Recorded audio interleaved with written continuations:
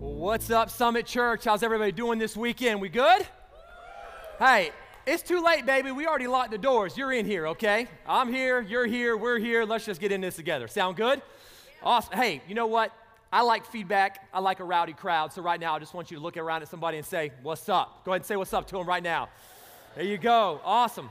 That was awkward, but not really. All right. Well, my name is Jason Gaston, and it's a joy and an honor for me to stand in the pulpit this weekend and to open up God's Word with you. It's a joy and an honor because it's a calling by God for the leaders of the church to open up God's Word to encourage the church, and it's a joy because I have a deep love and affection for you, the Summit. I love you. I love getting to serve you. I really do believe that I have the awesome responsibility and great privilege and great joy to serve alongside what I believe to be one of the greatest ministry teams in America, and our kids and student ministry leaders that we have who get to serve alongside of you in the trenches of ministry, serving kids and students all over Raleigh-Durham, approximately 2,500 of them to be exact. It's a great, great joy to be here at this place at this time in history. A few things I want you to know about me, all right? Number one, I absolutely love my job, okay? Some of you guys wake up on Monday morning and you're like, I don't want to go to work today. Not me, baby. I roll out. I'm ready to roll. I roll in on a Monday morning, and I'm just as loud in the office as I am right here. And all the staff said, amen, okay? Yes, right. Yeah, amen. Man, I love being, number two, I love being a dad. I love being a husband. Basically, what you need to know is I just love life, okay? I love living. I love living life, man. I'm like, hey, it's a new day every day. God's mercy's new. Here we go. Let's go. What are we having for lunch today? Let's go, baby. That's me, okay? And then number three, I realize now at the age of 35, as the great theologian Toby Keith has once been stated, saying that I'm not as good as I once was, okay? The reason I know that is because this past week I was on an airplane traveling back from Florida to Raleigh-Durham, and I stood up and my hip straight locked up on me, okay, locked up. And so I had to go to the physical therapist on Thursday. I've been doing banded exercises right there. Okay, I did them in the green room before I came out today. The reason you need to know that is because if I go down on this stage, it's because I stood up too quickly, and I need somebody to come up here and preach my notes. Sound good? Awesome. All right. Go ahead and open up your Bibles to the book of Ephesians chapter 4. We're going to be in the first 16 verses. I want to encourage you, if you don't already do this, obviously we'll always have the verses for you on the screen, but I do want to encourage you to bring a copy of the scripture with you. Maybe you pull it up on your phone. I'll encourage you, as you're doing that, to put your phone on airplane mode so you're not tempted to text everybody about what's going on for the rest of the day, okay? So you can just lean in for the next few minutes and really dive into God's Word. Now, if you're here and you have ever applied for a job or you are currently working in a position, hopefully at some point you have seen the job description for the task at hand. Some of you right now are like, that is why I have been so frustrated for the last 5 years of my job. I have no idea what exactly I'm supposed to do, okay? A good job description really is composed of three essential components, all right? Number one, it's the big overview, all right? What this thing is all about, what this job is all about, what the company is all about, okay? It kind of gives you the big picture. Number two, the qualifications that it takes to carry out the job, right? What does your degree look like? Do you need a degree? Do you need to have Microsoft Word, Excel, which I believe is from the devil because numbers are from the devil, right? It's all confusion, right? What are the basic components that you need to actually carry out the job? What are the qualifications? And then number three, hopefully the job description will actually tell you what you're supposed to be doing, right? Your actual objectives and tasks at hand. Now, in the book of Ephesians, I believe that Paul actually lays out for us in a lot of ways a description for the life of the church, for the life of the believer. In chapter 1, you get this big picture about what it's all about to know God and to be known by God. In chapter 2, he lays out for us what our qualifications are as believers. And it's interesting because it's countercultural. It's actually not what you and I are able to achieve, but it's what God has achieved on our behalf through Christ. We are saved by grace through faith. It's not from ourselves, it's not our works, but it's the gift of God so that no man can boast. And then in the last 3 chapters of the book of Ephesians, what you get is you get the task at hand. And so what we're going to do today is we're going to unpack what it looks like for us to walk and to live out as believers this task that is at hand before us to live in the world as the church. Let's read together Ephesians chapter 4, verse 1. Paul says this, As a prisoner for the Lord, therefore, I urge you to live a life worthy of the calling that you have received. Now, the book of Ephesians is what we call a prison epistle, meaning it was a letter written by Paul, who was also known as Saul. It's a letter that he wrote, wait for it, Rocket Science Bible right here, 101. He's writing it from a Roman prison. Okay, so when he says, I am a prisoner for the Lord, he literally means that, okay? He's in jail and he's saying, I know what it takes. I've experienced it. I'm in jail, all right? And then he uses a word right here. He uses the word therefore. Okay, now, when you see the word therefore, what he's doing is he is connecting the first 3 chapters of the book of Ephesians to the last 3 chapters of the book of Ephesians. Ephesians 1, 2, and 3 is hinged on the word therefore, which now begins to transition into 4, 5, and 6. Ephesians 1, 2, and 3 is all about right knowledge of God, right understanding of God. We love that, don't we? We love the right knowledge, right understanding. And Ephesians 4, 5, and 6 is now all about right practices. Don't love that one so much, all right? Let's keep reading. He says this, be completely humble and gentle. Be patient, bearing with one another in love. Make every effort to keep the unity of the Spirit through the bond of peace. Now, what Paul begins to say here is that we, as believers, should begin to now walk in a manner that is worthy of the calling that we have received, worthy of the gospel. But the way that he lays that out, he says the way that we walk in a manner worthy of the gospel is actually through unity in the body. Nothing declares to each other and to an unbelieving world the beauty of the gospel more than our unity within the church. I don't think I need to spend too much time on this, okay? Because if you were here last week, you remember Pastor JD got in the ring. He climbed up to the top rope on the top buckle, right? Flexed his biceps, jumped off the top rope, and elbow dropped us all on the beauty of unity within the body. I don't need to go into that too much this week, but what Paul is doing in Ephesians chapter 4 is just reiterating what he's already said in Ephesians chapter 3. That when we are united in the body, we beautifully reflect the unity of God that is divided on so many things. And unity in the body actually informs who we are and how we live. We'll talk about that a little bit later. Let's keep reading.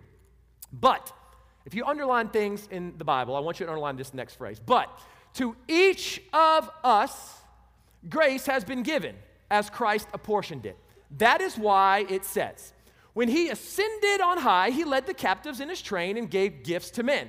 Now, what does he ascended mean except that he also descended to the lower earthly regions? Let's keep going. He who descended is the very one who ascended higher than all the heavens in order to fill the whole universe. Okay, if you're anything like me, you were cool with the first couple of verses. You're like, bro, I'm tracking. But now we're talking about ascension, descension, higher than the heavens, angels. What in the world is going on? All right, good news. I'm going to give you the Cliff Notes version of this, okay? By the way, can we just give a shout out to my man Cliff, all right? Man, when I was in high school, I had to write an ode. We were tasked with writing an ode to the person that we admired the most in life. I was like, it's a no-brainer. So I went home, got down to it, probably the first homework assignment I ever completed, and got up in front of the class the next day, wrote that ode. You know who I wrote it to? Cliff, from Cliff's Notes, thanking him for all the great things he's done for high school students all across the country, okay? Cliff Notes, man, that's where it's at. Some of y'all don't even know who Cliff is. That's all right. All right, so what he's doing, the Cliff Notes version, all right? Paul, right here in Ephesians chapter 4, is actually quoting from Psalm 68 as it relates specifically to the victory that we have in Jesus. You see, what he's doing is he's beginning to actually summarize it in his own words. He's not quoting it directly, but he basically puts it in his own Pauline flavor, okay? And the reason that's important is because Psalm 68 is a song of victory. It's a psalm of victory. Now, historically and typically what would happen is when a king and the people would go out to war, the king would come back, okay? They would come back and they would celebrate the victory of the people, right? And then the spoils of war would be brought back, showing what they possessed and what they now had because of the kingdom that they were a part of.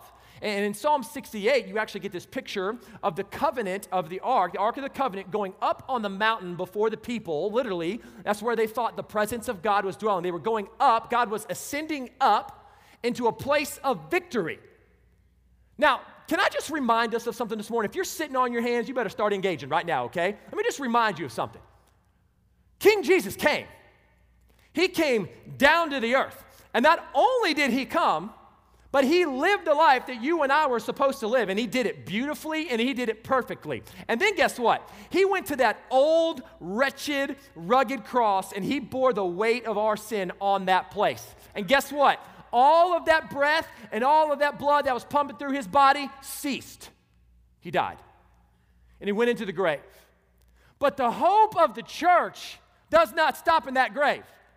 No, it does not. Listen, the resurrection of Christ is what informs everything about us. Jesus looked at death on the third day and said, boom, curb stomped its teeth right in the face, resurrected, and now he sits at the right hand of the throne of God, and the spoils of his victory are given to his church.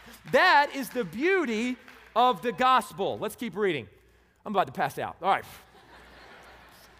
It was he who gave some to be apostles, some to be prophets, some to be evangelists, some to be pastors and teachers, to prepare God's people for works of service, so that the body of Christ may be built up. Now, specifically in this passage, what Paul is getting at is he's getting that God has called and equipped leaders for the church.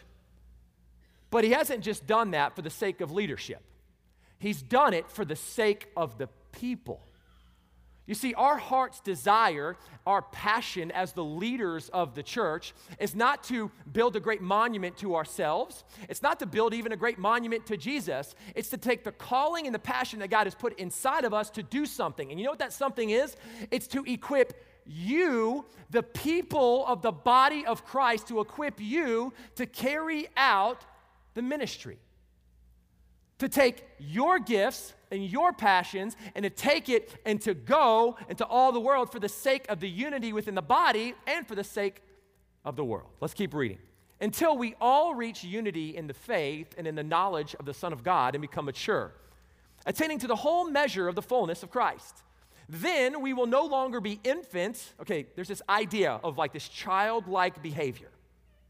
He says, then we will no longer be infants tossed back and forth by the waves and blown here and there, but rather, keep going, let's keep reading, instead, speaking the truth in love, we will in all things grow up into him who is the head, that is Christ.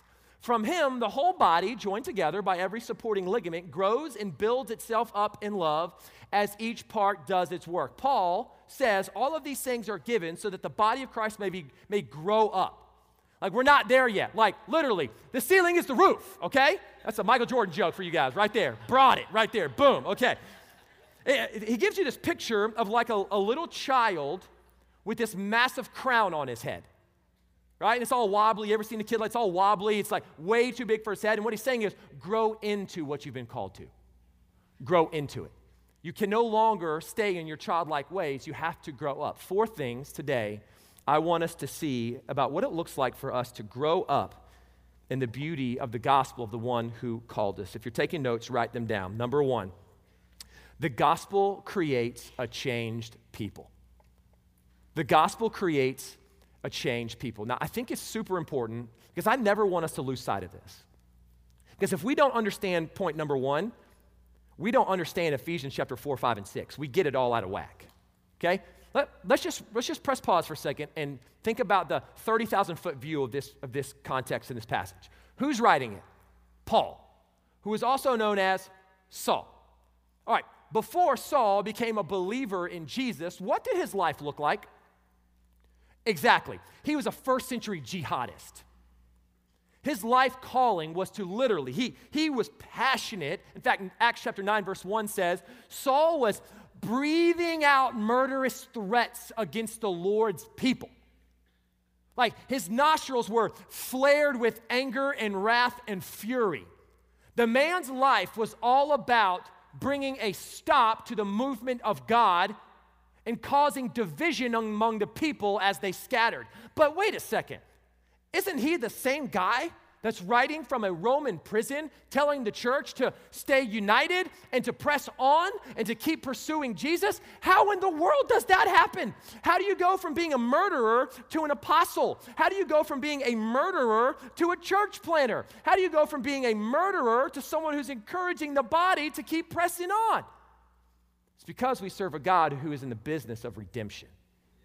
Now, if you're anything like me, you need pictures, okay? Algebra, terrible. Geometry, pictures. All right, I love pictures, all right?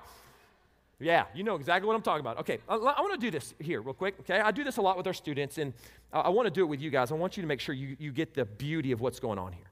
Now, imagine in these two chairs, I'm going to introduce you to two people, okay? Over here, we have Jesus, okay? And then on this side over here, we have humanity. But rather than just saying humanity, I want you to put your name here. All right, so Jesus and Jason. You guys got that? All right, now I'm going to introduce you to both of these people according to characteristics that we find of them in the Scripture. All right. Hey, guys, this is Jesus. He is loving, compassionate, holy, slow to anger, abounding in steadfast love. He's righteous. He's merciful. He's just. He's the Alpha and the Omega, the beginning and the end, the Son of God. All right, I could go on for a long time about this. All right, that's a beautiful picture being painted, isn't it? All right, let's just slide on over here, okay? Humanity. Now, Genesis chapter 1 gives us this idea that we were created to know that God. We were created to know his loving kindness and his mercy, but at some point along the way, we said, I think we know a better way. So after Genesis chapter 3, you get this wretched picture of what humanity looks like. We're murderers. You're like, I ain't never killed anybody. The seed of murder is deep in the heart of every person. We're liars. I mean, I lied to somebody yesterday, guaranteed, okay? Probably happened. We're idolaters.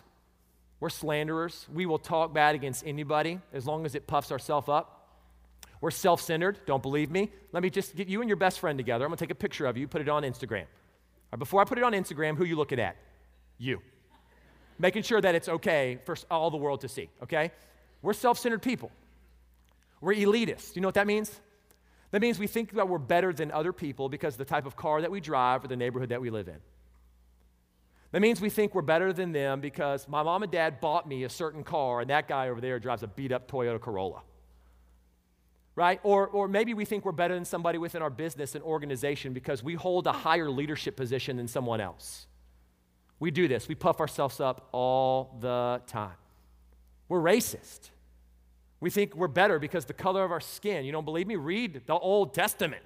Read the New Testament. People are always encouraging people to love each other no matter what the color of their skin is. Okay, do you guys see the difference between these two right here? All right, over here, you got the beautiful, wonderful, holy, loving Jesus. Over here, you got a completely different picture of humanity. And here's the thing. Since man was kicked out of the garden, all of humanity, doesn't matter what tribe, tongue, nation, or language you come from, we have tried to develop ways or religions of trying to close this gap between us and God. We do it through morality. We even do it through cultural Christianity. Maybe it goes a little something like this for you. I served a refugee this week, or I talked about it on Facebook. Go this way, right? I came to church this week on the weekend of one of the biggest games of the year, right? Oh yeah, God must really love me, right? I treat my wife or my husband fairly. I love my kids well. It's great. Surely I'm starting to close this gap. But then what happens? You get busy with life. You never show up to church, right? And you're like, oh, I did so good last week. Now all of a sudden I'm further back. Or you showed up to the workplace and you cussed. And you're like, God really hates me now. Okay, here I go this way, right? And it's this constant, endless cycle of back and forth, back and forth. 3 steps forward, 1 step back. Here's the beauty of the gospel, is that God looks at us from his place, and he doesn't look at us and say, look at those pansies trying to close the gap. They'll never make it. Actually, that's what he says. They'll never make it. I've got to come to them. And so what the scripture teaches is that God looks at us in our pitiful state of rebellion and says, I'll close the gap for them. 2 Corinthians chapter 5 says this, that God made him, Jesus, who knew no sin, to become sin for us, so that in him we might become the righteousness of God. Literally what that means is at the cross, Jesus took the penalty of our idolatry. He took the penalty of our racism. He took the penalty of our rebel hearts upon himself. And now when God looks at us, if we have been united in Christ, you know what that means? He no longer sees the old you. He sees Christ in you, the hope of glory. That's how God takes a man who was a murderer and now looks at him and said, my son with whom I am well pleased. The gospel, listen, the gospel is all about redeeming a people who cannot redeem themselves. And that, listen, that is where we as the church stand united. We stand united as a people. You don't stand united by yourself. You stand united with the thousands of people around you every weekend at the Summit Church in this confession that Jesus is Lord. We have one Lord, one faith, one baptism, and it is out of this place that we now live. That we don't have to work our way to God. God came to us, and now there's freedom to live out the beauty of the gospel every single day. No matter what, we will not waver, church. You know why? Because the world wavers on all types of things. Policies, politics, procedures, fads. Don't believe me? Some of you in the older generation right here, you were doing workout tapes to Cyndi Lauper. Now, half y'all don't even know who Cyndi Lauper is, right? You're showing up to CrossFit gyms and stuff like that. That's a whole different, things change all the time. You know who doesn't waver? Jesus. You know who should not waver? The church. United in the beauty of the profession that Jesus Christ is Lord. God is in the business of changing people, not tweaking you, redeeming you. Number 2, the gospel equips us for the journey. Now, you'll remember in this passage specifically, Paul is addressing the leaders of the church, but he's addressing the leaders of the church in this specific area of leadership to do something. And that is to equip you, the saints, to use your gifts for the sake of each other and the kingdom of God. That means that if God has called the leaders to equip you, that means you have a gift that is to be used and you have a task in which you should use it. You have been given a gift for the sake of the body. All people, everyone, if you have believed in Christ, you have been given a gift by the Holy Spirit. Look what he says, but to each of us. Not a select few, not like the awesome pastoral team, but to each of us, grace has been given as Christ apportioned it. Why? So that the body of Christ may be built up. Literally, that means I need you to use your gift in my life. We need each other to use each other's gift. My kids need you to use your gift to speak into them the beauty of the gospel. Literally, I am better because of you and I am less without you. If you have been redeemed and saved by God, you've been given a gift. And if you're not using it to serve the body, we are not as complete as we should be. By the way, to the 750 of you that are currently leading, loving, and investing in our kids and our student ministries on the weekends and throughout the week in small groups, thank you. Thank you for using your gifts to pour out into the next generation. We need your gifts. Paul tells us in 1 Corinthians 12, to each is given the manifestation of the Spirit for why? The common good. Now, there's 3 different places in the New Testament that Paul lists out what the spiritual gifts are.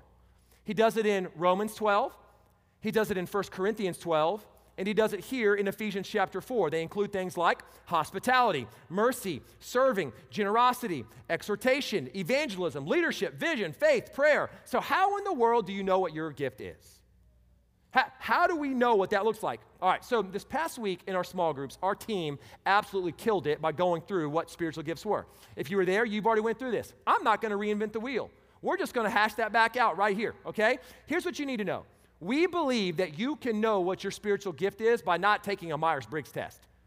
You can know it through some pretty simple ways, okay? And those 3 ways, these 3 things overlap. It's what you're passionate about, what you're gifted in, and what others affirm in you. Let's look at this, okay? What you're good at, that's your ability, right? What has God naturally gifted you in, all right? I love to stand up in front of people and to talk. I'm a talker. I love to talk, right? I love to lead. I love to persuade, right? I love to coach. In fact, this week, I will have yelled at 6, 7, and 8-year-olds on the baseball field because I love to coach and I love to persuade them to follow the way that I'm leading you to, okay? That's something I'm naturally good at, all right? And then you've got what you love, your passion. Like what burns in you? What things in you has God put in your gut that you want to see happen for the kingdom of God? What keeps you up at night? Does anything keep you up at night? Is there anything that stirs your soul? And then there's what others are affirming about you. Literally, remember Paul in Ephesians chapter 4, he's writing to the who? The church. And he's encouraging them to use their gifts. People call out in each other what they see God equipping you with. And where your passions collide, where your abilities collide. And by the way, God doesn't always use what you're naturally good at. You know why? Because he's God and he loves to show off his glory. Some of you are terrible at something. I'm terrible at a lot of things. And God will use that and make that your spiritual gift just to show off that it's not about us. Okay? So he'll take the things that we're good at, he'll take the things that we're passionate about, and he'll take the things that other people are affirming in us, and where those three things converge, we call that your spiritual gift. I'll go as far to say, listen, I've built my life around what my spiritual gifts are, ministry. Most of you won't do that, but you need to have your spiritual gift as an essential piece of your life, because if you don't know what your spiritual gift is, how can you use it to build up the body of Christ? And if God has given the church gifts to carry out his mission and you don't know where your gift is, I'd be as bold to say you're not actively engaged in the mission of God. Listen, that's the beauty of why we have small groups. It's a place for us to come together where the body of Christ can join together in a living room somewhere, and the body can use their gifts to speak about people's passions, to affirm their calling, and to build you up in unity and in love. We need your gifts. I need your gifts. My kids need your gifts because I am better because of you and we are less without you. Get in the game. Number 3, the gospel calls you to grow up. All right, let's read this real quick. Then we will no longer be infants, tossed back and forth and by the waves and blown here and there, but, keep reading, instead, speaking the truth in love, we will in all things grow up into him who is the head, that is Christ. For from him, the whole body, joined together by every supporting ligament, grows and builds itself up in love as each part does its work. All right, I need y'all to buckle up really quick, okay? I need you to put your big boy pants on, your big girl pants on, just for a second. By the way, let me make this disclaimer. If you're here and you're a first-time guest, this is not directed at you, okay? If you're here and you're not a believer, you're a skeptic, you're like, I don't know, this might be the very reason why you are skeptical about the church. We need people to grow up. We live in a culture where participation trophies are handed out for simply showing up, and people are called snowflakes because they're breathing. And we need people, listen, we need people to stop showing up, and we need people to start growing up. And it's easy for us to shout, amen, hallelujah, praise the Lord. We need to stop giving those kids trophies and telling people that they're awesome. But who's handing out the trophies? Us. Why? Because we love to pamper each other.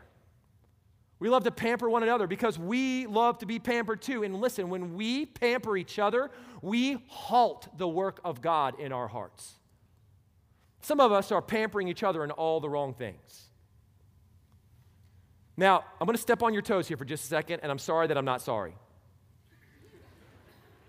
And I'm not angry. I want you to hear this as a shepherd leading you. I've been in student ministry for 13 years. I've had a lot of conversations with middle and high school students over the years, and I've walked away from some of those conversations with kids that are following Jesus, and I'm like, they are idiots. Like, how do they keep making that same dumb mistake? And then I just chalk it up to, man, they're just new, they're new believers. Some have been walking with Jesus for 5 or 10 years. Man, they're just kids. But then I realized something.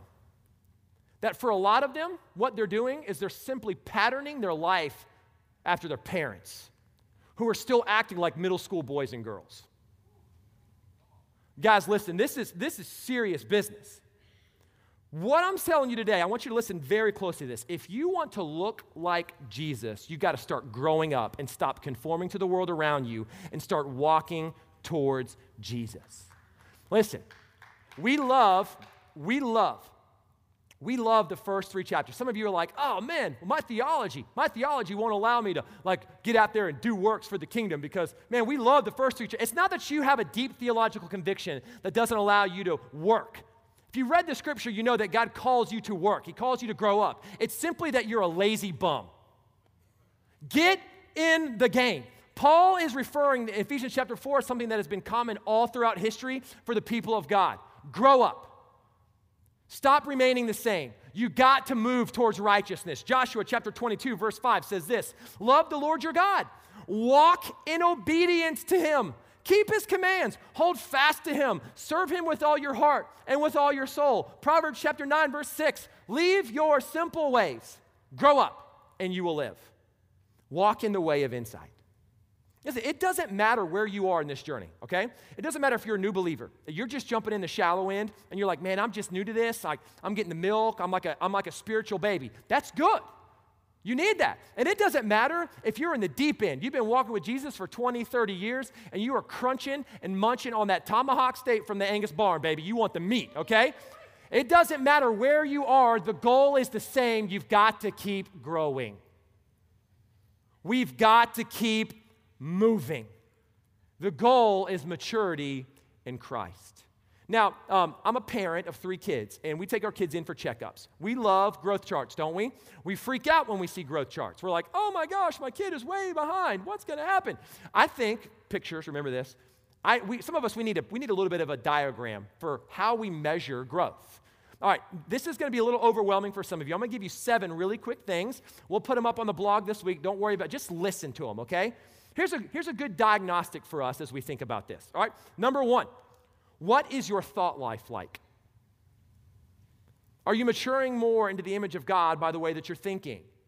Now, Romans chapter 12, verse 1 says, do not conform any longer to the pattern of this world, but be transformed by the renewing of your mind. What things are you thinking on daily? Number 2, what's your behavior and attitude like? Are you living, as Galatians 5 says, according to the flesh, or are you being controlled by the Spirit? How are you reacting to things? Are you becoming patient, bearing with one another in love, as Paul says here? Or are you stubborn all the time and you have no patience with anyone? Number 3, how are you spending your time? Ephesians chapter 5, Pastor JD talked about this last week. We need you to engage in the church. Where does the majority of your time go? Building up a career for yourself, or building up the kingdom of God, or building up your home for the glory of Jesus? What about number 4? What is the effect of the company that you keep on your life? Notice I said the effect of the company you keep. We're not after a holy huddle here, okay? If you're a believer, you need to have friends that don't love Jesus, okay? You have to. But what is the effect that they're having on your life? How are they persuading you? What kind of things are they pushing you towards? I love the book of Proverbs, so practical and beautiful. Proverbs 13:20. Walk with the wise and you will become wise, but a companion of fools suffers harm. Some of us are listening to the fools. Number 5, what do your ambitions reveal? Matthew chapter 6. What are you pursuing with your life? Are they growing increasingly more like things of the kingdom of God or more like the things of ourselves? When was the last time we opened the Word and actually had time in the Word? Psalm 119, verses 9 through 11, the psalmist says, how does a young man keep his way pure? How do I grow up in Christ? Great question. They answer it by living according to your word. I've hidden your word deep in my heart that I might not sin against you. Guys, if we're not in the word, we're probably not growing into the likeness of Jesus. Get in the word. And then number 7, how often are we repenting? I think this is key because it's God's kindness that the scripture teaches us that leads us to a place of repentance. It's not his wrath. He's not angry. It's his goodness and love and mercy towards us that he won't allow us to stay that way anymore. If we are not repenting of sin because we are a sinful people, sin will begin to take root. And if we're not repenting, that means sin somewhere is starting to take root in our hearts. When was the last time in your prayer time you just fell down before the Lord and said, Lord, I am a sinful human being.